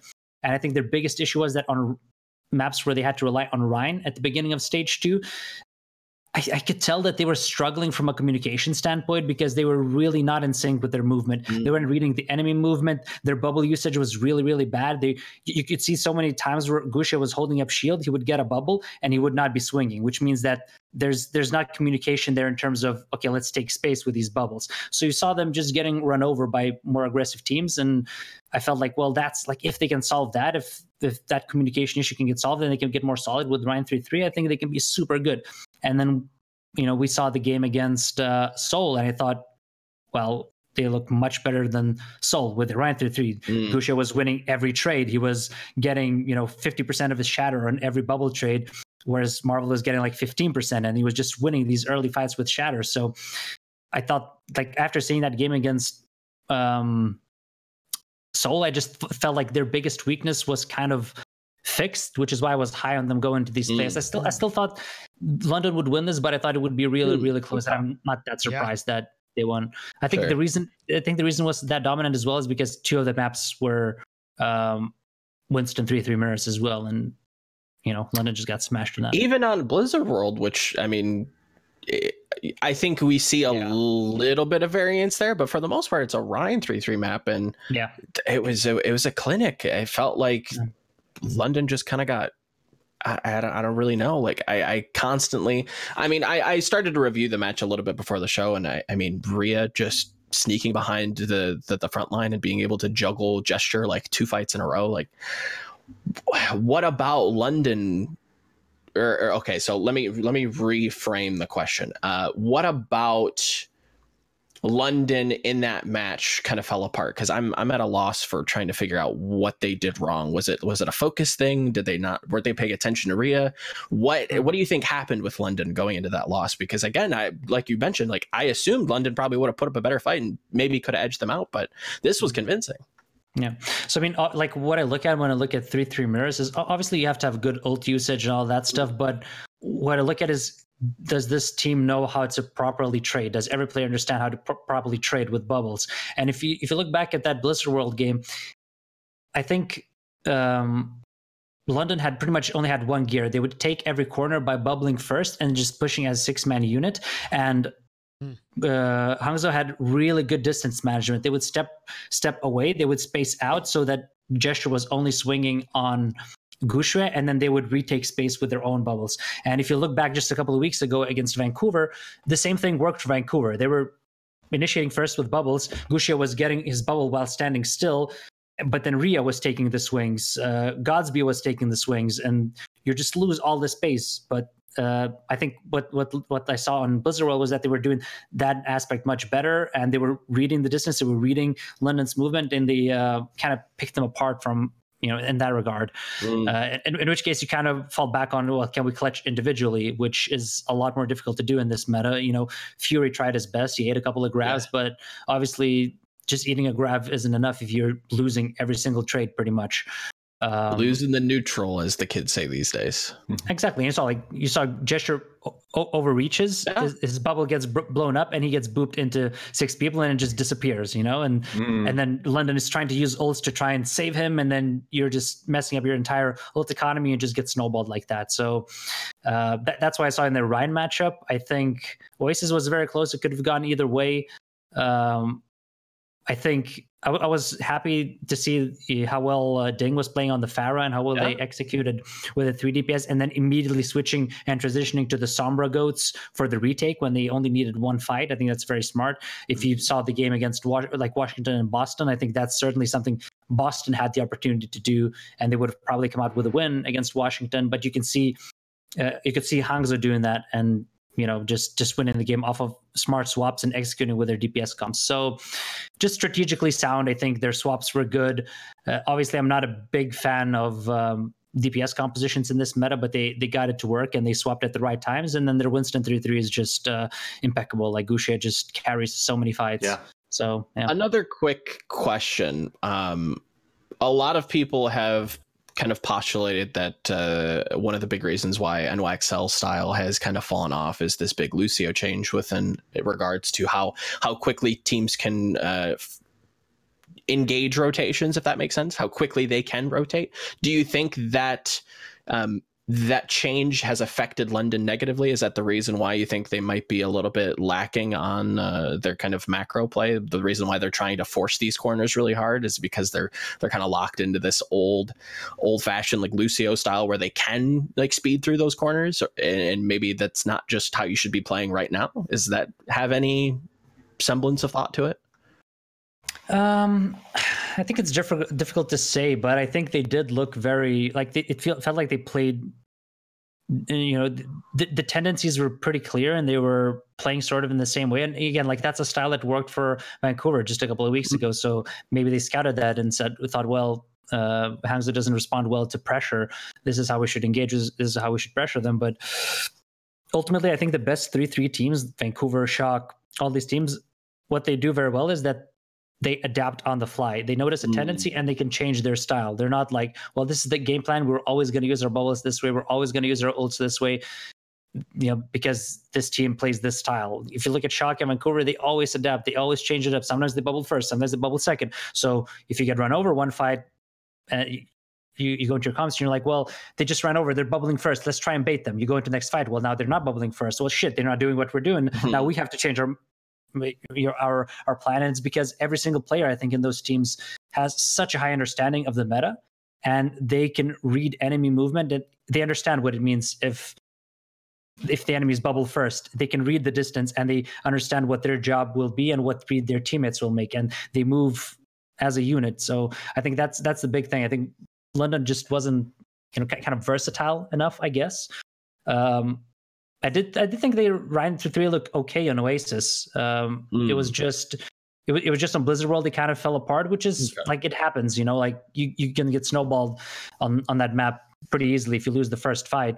And then Winston 3-3 is just like you played completely differently. I was surprised that London opted into Winston 3-3 Mirror on Hanamura. I think you can, like Hangzhou didn't even do that, and they have Gushia, right? They understand that it's probably easier to just take it with Reinhardt. And I think it's kind of difficult to take the Mirror as the attacking side on Hanamura, but they did it anyway, and they got really no value. So I think, yeah. And then we all know that from what we've seen is that London has a bit of a tendency maybe to mental boom when things aren't going their way. And I think heading into Gibraltar, it was kind of over. You saw in the way London played, like you can't take anything away from that map because everyone was an autopilot. Like you see the attack from Hangzhou, Fury is just standing, gets discorded, takes damage, and gets demeched. Yeah. On the other side of the map, and that's like that's 2 or just 3 times actually. Yeah, exactly. And everyone was making mistakes like that. It wasn't just Fury, So I think like Hangzhou captured momentum. London probably felt like, well, we have no answer, and then like they were just kind of gone mentally. I think that's at least what I saw. I will also say it just felt like, I don't think ever since Prophet, they switched Prophet onto Zarya, I don't think in a singular series he has had as many grabs eaten as he had in that series. Like, honestly, that game actually put Rhea on my radar, and that's now the player I want to watch in like first person when watching live. I think he had a great early on in the overall season. He was not the best, but I think that was just more to the Sparks, like Mineral said, like their communication, their coordination issues that have been apparent up until this point, where now you can see that they're a lot more coordinated. They have a structured game plan that they follow. Like Rhea, going all the way back to like XX, he was the person who filled in for Choi Ho-bin, who we know is the Shock's flex tank, who is so immaculate. Rhea came into that team and they didn't miss a beat. So like, it's nice to see him finally find success on this team. And I've been trying to sing his praises as much as I can. Speaking of immaculate, by the way, that shirt, Really good, Joe. Right into in matching with those bed sheets. Get them in. Gotta get them in. All right, very good. Kicked Volumels in the chat. Thanks. So good. You want to talk about these last 2 games and maybe wrap up? I don't want to take up too much of your time, Mineral. What's your? I have plenty of time. Okay, all right. 3-hour show. Let's go. Let's go. Come on. I mean, who's ready for the marathon? They said they would never use the applause on this show. We're using it right now. 3-hour show. Just kidding. Thoughts we're not going into the old NYXL Gladiators. Do you want to do which? Okay, let me pose it this way. You're the guest. Which one would you like to talk about first? Do you want to talk about Dallas Vancouver or the more interesting matchup of NYXL Gladiators? I don't think there's much to say about Vancouver Dallas, honestly. Yeah, it's yeah, this is the big one. So before we get Mineral's take, I need a reminder. Because we did this on Mineral, we do a PvP segment where Joe and Yiska go head to head and like debate about a topic, and then we kind of choose a winner here. Yiska, who did you choose? You chose Gladiators, and Joe chose NYXL. I chose the opposite team, yes. So based on those predictions, just a reminder for those listening and watching of where these other hosts have their stakes in. Yeah. Okay. Now give us your thoughts. Honestly, I think this could be one of the closest matchups. I think it's pretty much a toss-up. Just because New York's looked like really trended down with the 2 losses against Atlanta. I think they made so many uncharacteristic mistakes, and again, you could have seen they're just not in sync. Like they pop a support and they're not pushing, or some of the people are pushing because they assume you're going to push and then they don't. Like there's been a lot of these hitches that really weird. Whereas I think Gladiators, obviously, like they didn't finish off the stage that well either with the loss to Boston. They looked very shaky, made a lot of uncharacteristic errors, but I still think overall they've looked a little bit better. Maybe I think like if I'd had to pick, I'd probably pick Gladiators in 5, like going 3-2. I just think like New York had this style where they would farm energy and they would try and pressure you with energy advantage, and it worked for a really long time. And then I think people kind of figure it out. And again, it kind of goes back to what I said. You have to be super versatile with how you approach. And it's very dangerous in 3-3 to get into habits. Like, this is how we're always going to approach these fights. We have a combo, they have a combo. This is how we're always going to fight it. Like, you have to be able to make reads on the fly. And I felt like that's why maybe like NYXL got a little stagnant. And when Atana really pressured them, they kind of faded a little bit. And I think Gladiators is the type of team that is very aggressive. They always try to make the first move. Like, they don't always execute perfectly, but they are very, very proactive. They do have a similar style to New York in some ways, but I think they're a little more aggressive with how they choose to use their ultimates. So yeah, I'd probably pick Gladiators. Joe, any rebuttal? Rebuts? It's tough because you took that stance really seriously. Oh yeah, show. Very much so. My God, talking about the old Merry Man meta and Pine being on the roster. And Pine is an all-star. Yeah, I get it. Yeah. Much in the same way that I would have argued last stage. New York was my pick because I assumed they were the infallible machine team that they would analyze you and be able to figure out some sort of counter strategy, or they were so good at their one style that they could beat everybody else, right? It was so different. And I still want to see Vancouver NYXL. Maybe not. Actually, I take that back. Maybe I don't want to see that anymore because it seems like NYXL style has been completely figured out, at least from Atlanta, to say the least. Generally I don't know. I don't know if this is enough time to get their stuff together to adapt to a new style. Maybe they've tweaked some things to support it a little bit better. They still have a bench to pull from. I don't know if that's going to get activated in this match, but it's difficult to really put any eggs in the New York basket because everything is trending downwards, like Mineral said. I also, like, another thing that I think most people noticed as well and was mentioned is that Nene just seems off. He was absolutely incredible in stage 1, and it feels like after that missed grab against Seoul in the playoffs, everything is just falling apart. Because you look at the schedule that Nixel had this stage, everyone's like, well, this is an easy 7-0, right? And they end up going 5-2. They finish slow. Nane is looking a little off. I think statistically, when I looked at the stats a couple of weeks ago, they were trending downwards by a lot. Like, even though they were winning the games, his stats were going down. So maybe he wasn't playing as confident, not taking as many off angles. I haven't studied New York enough to be able to say with certainty, but I think that's probably been an issue as well. So Yiska does this weird robot matrixy thing where he speaks in percentages. He's like, oh yeah, NYXL 40, 45. So give me a percentage here for you. Like if you were going to go to Wiston's lab tonight and you're like, you know what, I'm putting in my weights. You said LA Gladiators, but what do you put for that? 55, 45? Maybe 58, 42. All right. 57, 43, something like that. That's going to be close, though. Calculated. Right? I like it. Yeah. I like it very much. Should be interesting. 99-1 NYXL. Let's go. Oh, boy. That's a bench I'm taking out the bench model right there. Yeah, no, the old kidding. Chad Gamers prediction. Yiska, where are you sitting on this one, man? I think that's a good... Yeah, I'd probably just go 55 flats. Oh, yeah, the lazy route. Got it. Great. Yes. Good. Yeah. So glad you're on the show. Be the lazy. Thing is, yeah, no, just kidding. These are even harder to predict simply because it's not like you can look at the maps and then figure out what the percentages are. It's like loser's pick. So depending on how that goes, I think it's much harder to predict certainly than a regular season game. It's true. At least with NYXL, right? Yeah. I wonder if it does go the distance and it does go to game 5, does the pressure... See, it's so hard to even give New York the nod here and saying, oh, you have experience in these pressure situations, because every time they get there, they flake. And even when they don't get there, sometimes they just flake out. Against Atlanta, back in season 1, they still had matches that were oddly close for no reason. It felt like they were just, to bring up the old meme, they were just sandbagging, like they weren't taking it seriously.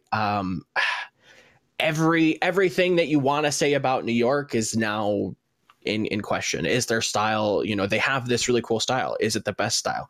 Do they have the experience on stage? Hard to say. I mean, technically they do, but does that necessarily mean anything for them? Gladiators have a great shot at beating this team and making an upset. Maybe this isn't even that much of an upset as much as we'd like it to be. No, it isn't. You asked if NYXL has great style, and I just have to say that, their merch. Have you seen their great. shoes? Their merch looks great, man. They've got Nike Airs for days. Oh yeah. They've got Nike Airs. They've got Freeze. They're good. NYXL has style. That they do. That's no doubt. I've seen Joe Nex tattoo. It's you could say a style. So let's do some percentages here on Titans Fuel. Listen, I love the Dallas Fuel. For a lot of perspectives, they're just, great, but I just can I go above? I don't even think I can go above 70-30 or below 70-30. Yeah, that's saying a lot. I think I don't remember who exactly it was on Oversight. I think it was Monty who said it would be nice to see Dallas really come out with some Chengdu-esque comps to really throw them for a different loop, because there's no way you're going to beat them straight up. Just not happening. Sorry. All the Dallas fans out there, you're not going to beat one of the best. And I can't in good faith say they are the best right now. I still want to see the run back with San Francisco, Vancouver as the best 3-3 team in the world at the moment. I want to see Dallas come out. I want to see them run some weird DPS comps. By the way, one of the advantages of having the new reseeding format in playoffs means that we should see San Francisco and by Vancouver. All, prediction. Any thoughts, methods, by the way, Mineral? Are you a fan of the reseeding in playoffs? For that, so the highest seed faces the lowest seed, even in, so you go quarter, semis. or semi-quarters. Do you like the reseeding, even though it definitely favors the higher seeded teams? Yeah, I mean, I don't know. It's difficult to say. Obviously, you can get screwed over as a team that potentially gets an upset, like Stage 1. Seoul beats NYXL. New York Excel and NYXL, and they're like, oh, here's your reward, the Vancouver Titans. Yeah. So, but I think it does have the highest chance of giving you the two best teams, I suppose, in the finals. That's assuming the two best teams are the highest seeds, because again, when you have only 7 games in a stage, what if, say, Vancouver played against New York and Gladiators and shock the stage, and they end up like 5-2 with the 4 seed? Then you're, then it's different, and everything is just so like all the seeding is so much dictated by the schedule most of the time, I think. But yeah, I mean, I don't necessarily mind it, but I can see how it can be annoying for lower seeded teams. I mean, it's even more weird this stage, because even though Vancouver had a perfect stage, they are still only third seed based on the divisions, right? So that in itself is a little bit, yeah. I mean, but yes, I definitely agree that it just has the highest percentage of giving us great finals, which, by the way, happened last time. Mm-hmm. Also, for people that say, reseeding is so bad, like Seoul had to upset twice, I have a very easy solution for you. Just have Seoul win every stage match during the regular season. That's what it is. Snaps, man. Snaps. Claps. You get, which one's claps? I don't even know. That one. There it is. So this is interesting. Brought it up from totally new name on Twitch. Says the top 2 seeds are always division leaders, so the reseeding makes no sense. That's not a bad point when we talk about relative division power strength, right? Yeah. Yes, but at the same time, the thing is, at the same time, Newman, good point. New name, good point. But Yiska wants to argue right now, so go ahead, Yiska. Yeah. But okay, so it probably will never make less sense than it does now, because the divisions are so different. Mm-hmm. And already, do you feel that's egregious at the moment? Not really. It's not terrible. You're not seeing a completely random team have a second seed when they don't deserve to be as a second seed. Like, yeah, it's a little weird to see London as a second seed, but they're not that weird. Yeah, I mean, Joe, weren't you the one, though, who said that Shock and Titans are in a league of their own and then everybody else? Is that you, Joe, on Tuesday? Yeah, no, 100%. So you don't think it's egregious with... Is egregious the right word? You don't think it's ridiculous or whatever that Titan Shock are S tier, and then London Gladiators, maybe NYXL, are A tier? You don't think it's weird that then... I don't think it's completely weird with how the league's been formatted to have Vancouver be a third seed, for instance. Like, they're not like 5th seed. There's not like some crazy, like, the top 3 in your division get buys because, we want to focus on divisional play. Having, the first place team in your division, it just sucks that one division's a little bit more stacked than the other. Like, it's not that crazy to me. I don't know. I'm not a big fan of that, because if you think about it, so London is the 3rd seed, but they get the 2nd seed because they win their division. But imagine, so week 2, they won 2-1 against Philly. Imagine if that's a 2-1 loss. Then we see a London that is 5-2 and would be ranked below Gladiators. So you would have Shock, Titans, Gladiators, Spitfire would be 4th, and they would be awarded the 2nd seed. Like, to me, that's when it gets crazy, and it's not one map difference, and you have that scenario here. So I think, I don't know, I'm not too big of a fan of the division leader getting the 2nd seed. Dream says the seeds are so random that reseeding or standard bracket doesn't matter. I think, and again, maybe he can correct me if I'm wrong, but I think he's referencing how and where you're playing your matches if that makes sense. Like one stage, your schedule could be really weak, and then your seeding's really good. And then another schedule, your schedule's really, really hard, and your seeding is really poor. That doesn't really necessarily explain your strength as accurate as it could. Maybe he can. But the thing is, the problem isn't the reseeding. The problem is the schedule then. That doesn't mean you need to get rid of reseeding. That means you got to get rid of the scheduling issue. The problem is the division allocations, isn't it? Also, it's part of the problem. It's part of it. All I need is all three smart brains to say, John, I agree with you. I'm just kidding. Don't worry. I will never make you do that on this podcast.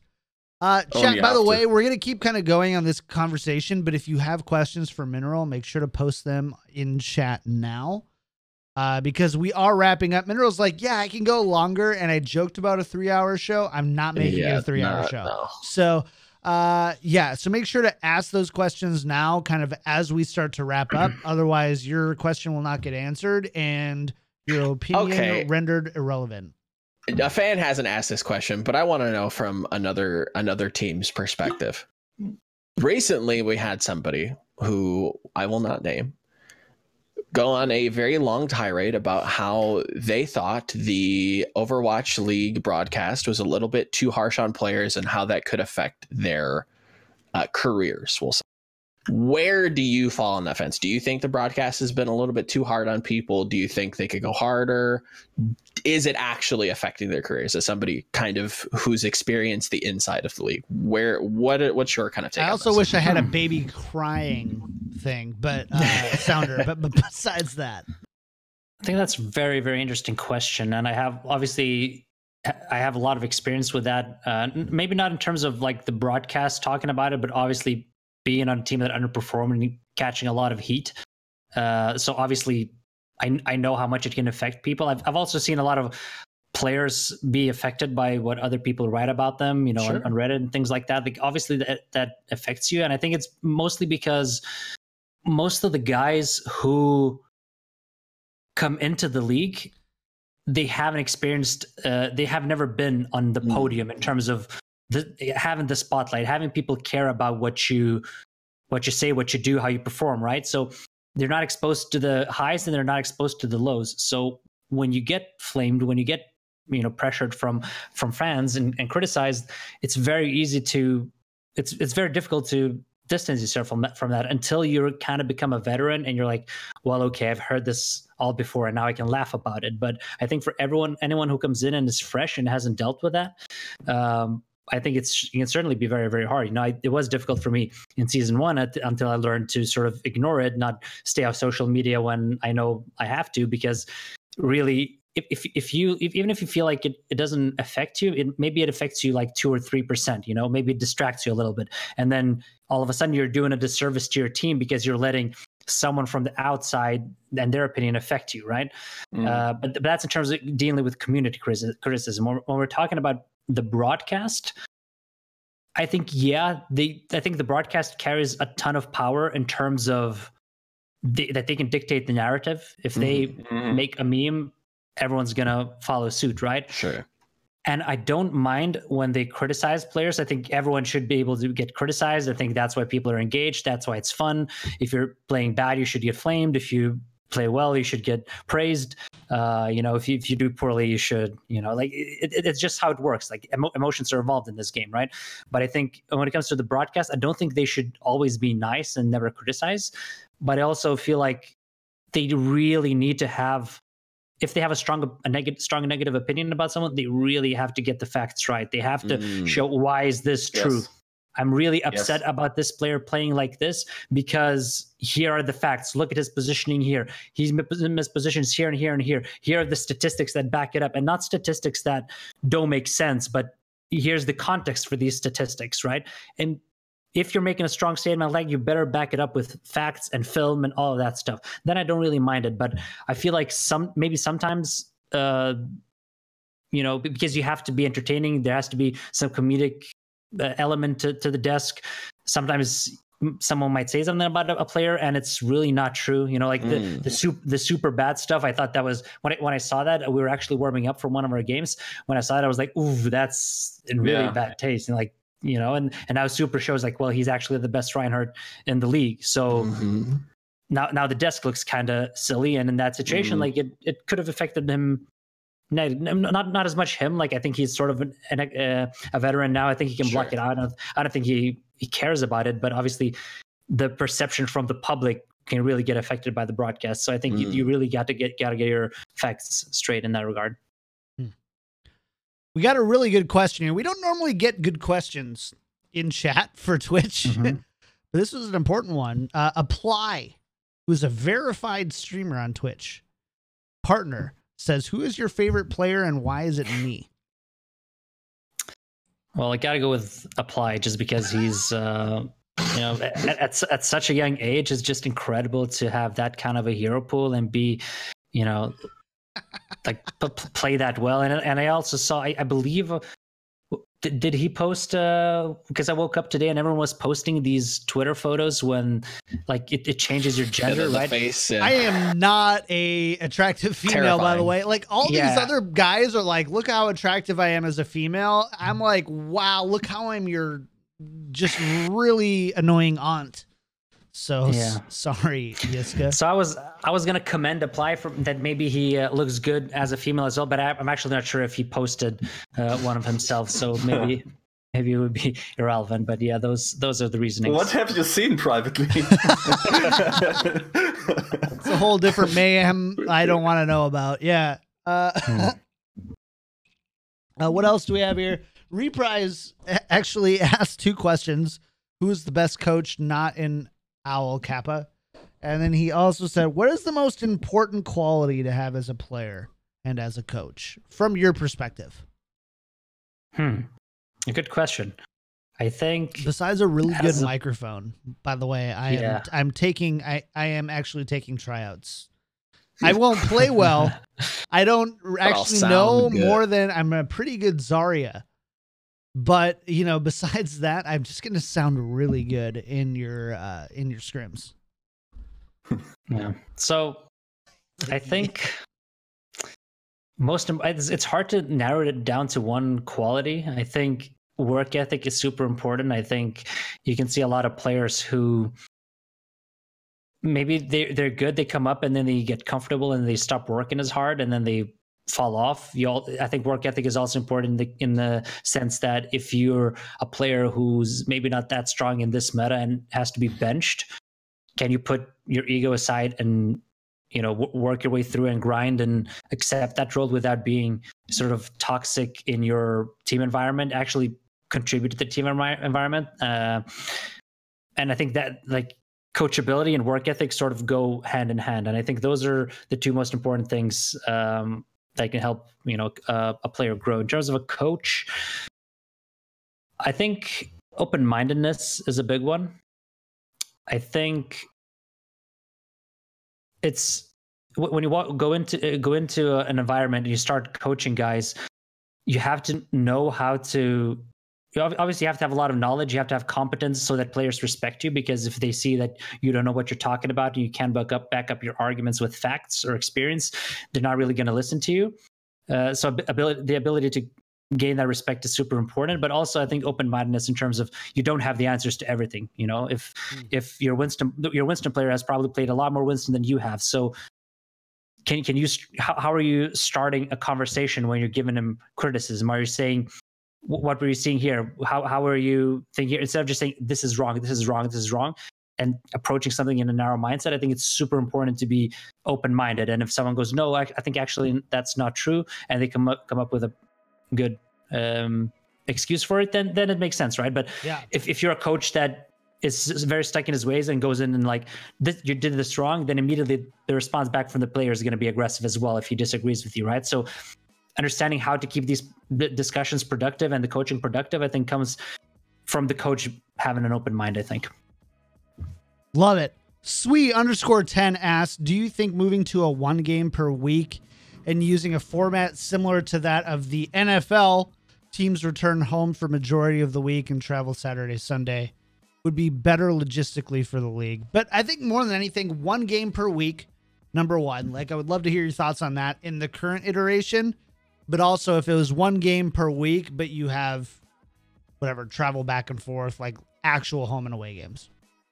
Yeah, I think we kind of exhausted this topic, and I think we reached the conclusion that we don't really have an answer because it's so tough in terms of how to schedule it optimally. Like, I really don't know what the best format would be, especially next year. Like, I'm completely clueless about how they're going to make that work. This season, I think, yeah, I mean, it would help if there was only 1 game per week. It would be easier for teams to prepare. You probably get a little better, performances from all the teams. Of game. Yeah, and I mean, I haven't checked the stage 2 stats, but I made a video about the stats in stage 1 where you could see teams who play 2 games per week, and when their opponent only plays 1 game per week, the team that has fewer opponents to prepare for actually performed. I think the win percentage for those teams, for the teams that had a tougher schedule, was like 11-17 or something like that. So I do think, to make it fair, you could probably make it just 1 game per week, and it would be a little easier for everyone. You get higher quality games and more balanced results. Last question, I promise. And it was, what would you like to see in a hero? Let's just use a hero design, or if you think a map design would be more functional, but I have a feeling it'd be hero design. What would you like to see more in a hero design in the future? Maybe to help the current competitive scene in being, I don't know, like just more. I don't want to say more watchable dynamic of an esport, but like, yeah, more dynamic of an esport. Something that would maybe hold some certain, just whatever abilities or play styles in check. That's a good one. So I think from Lilacs.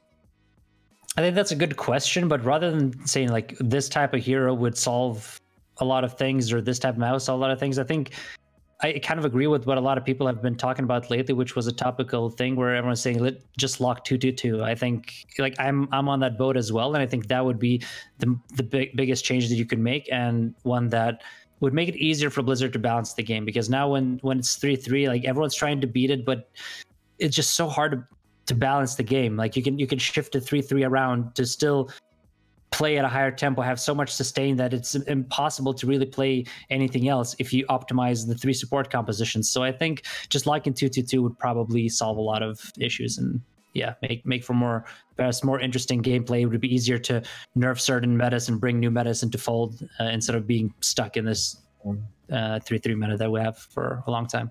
But my diversity. Okay, sorry. We're going to go ahead and get out of here. Chat, thank you guys so much. Awesome questions. You guys have been great in the chat. Joe, Yiska, C+. Good job. Nice. Good job this week. Passing. That's a passing grade, yes. Yeah, I think in the U.S. it means that you can get into Yale or USC if you pay enough money. But talking like someone with rich parents. I know, yeah. But for real, obviously the big thank you has to go to Mineral. Mineral, I'm going to let you go first. First of all, thank you so much for being on the show. So much incredible insight. I can't wait to be able to post this show. Before we get out of here, though, where can people find you? What do you have coming up? Like, what can people expect from you on Twitter at Mineral_OW or anywhere else? What's next for you, man? What's next for me? That's a good question. I think, obviously I finished off the season in Mayhem. We didn't really do that well. But hopefully I do want to get back in the league eventually.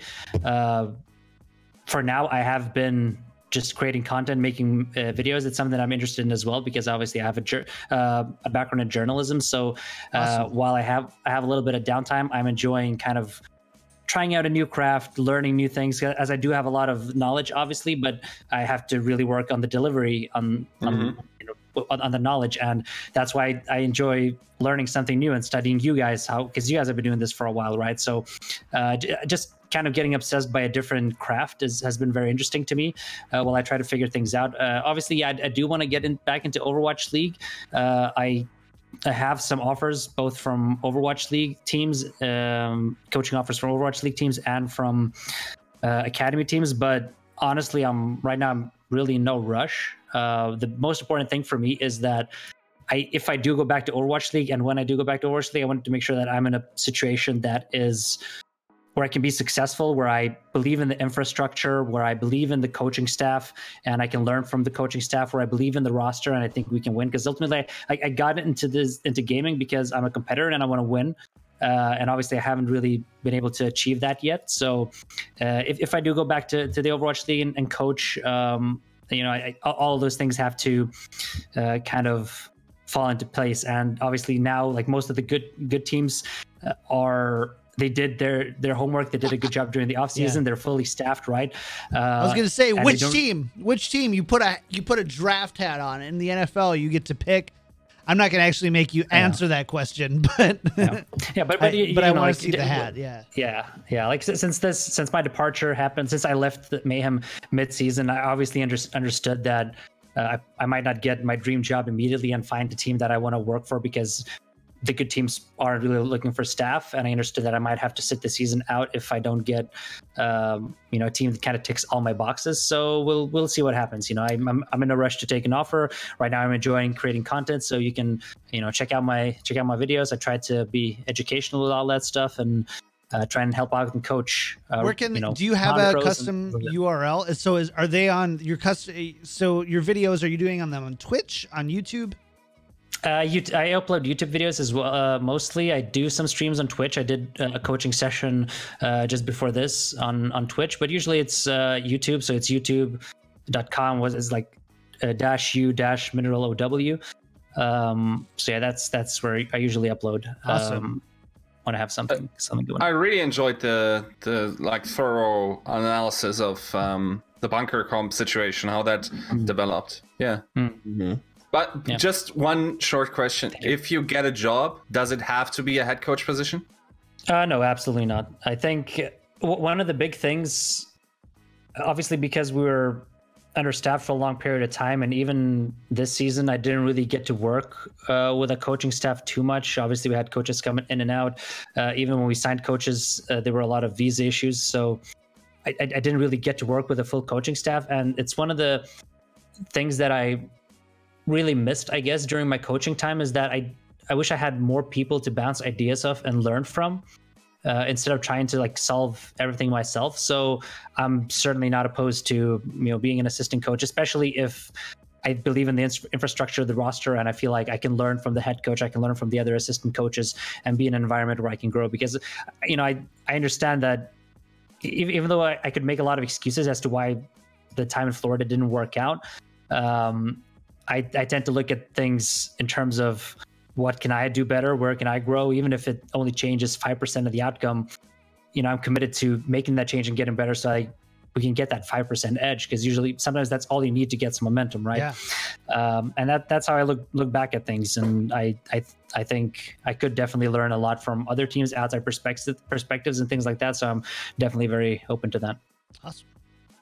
Love it. Great question, Yiska. Make sure to follow your hosts at Volmel, at Yiska Out, and at Kicked Tripod.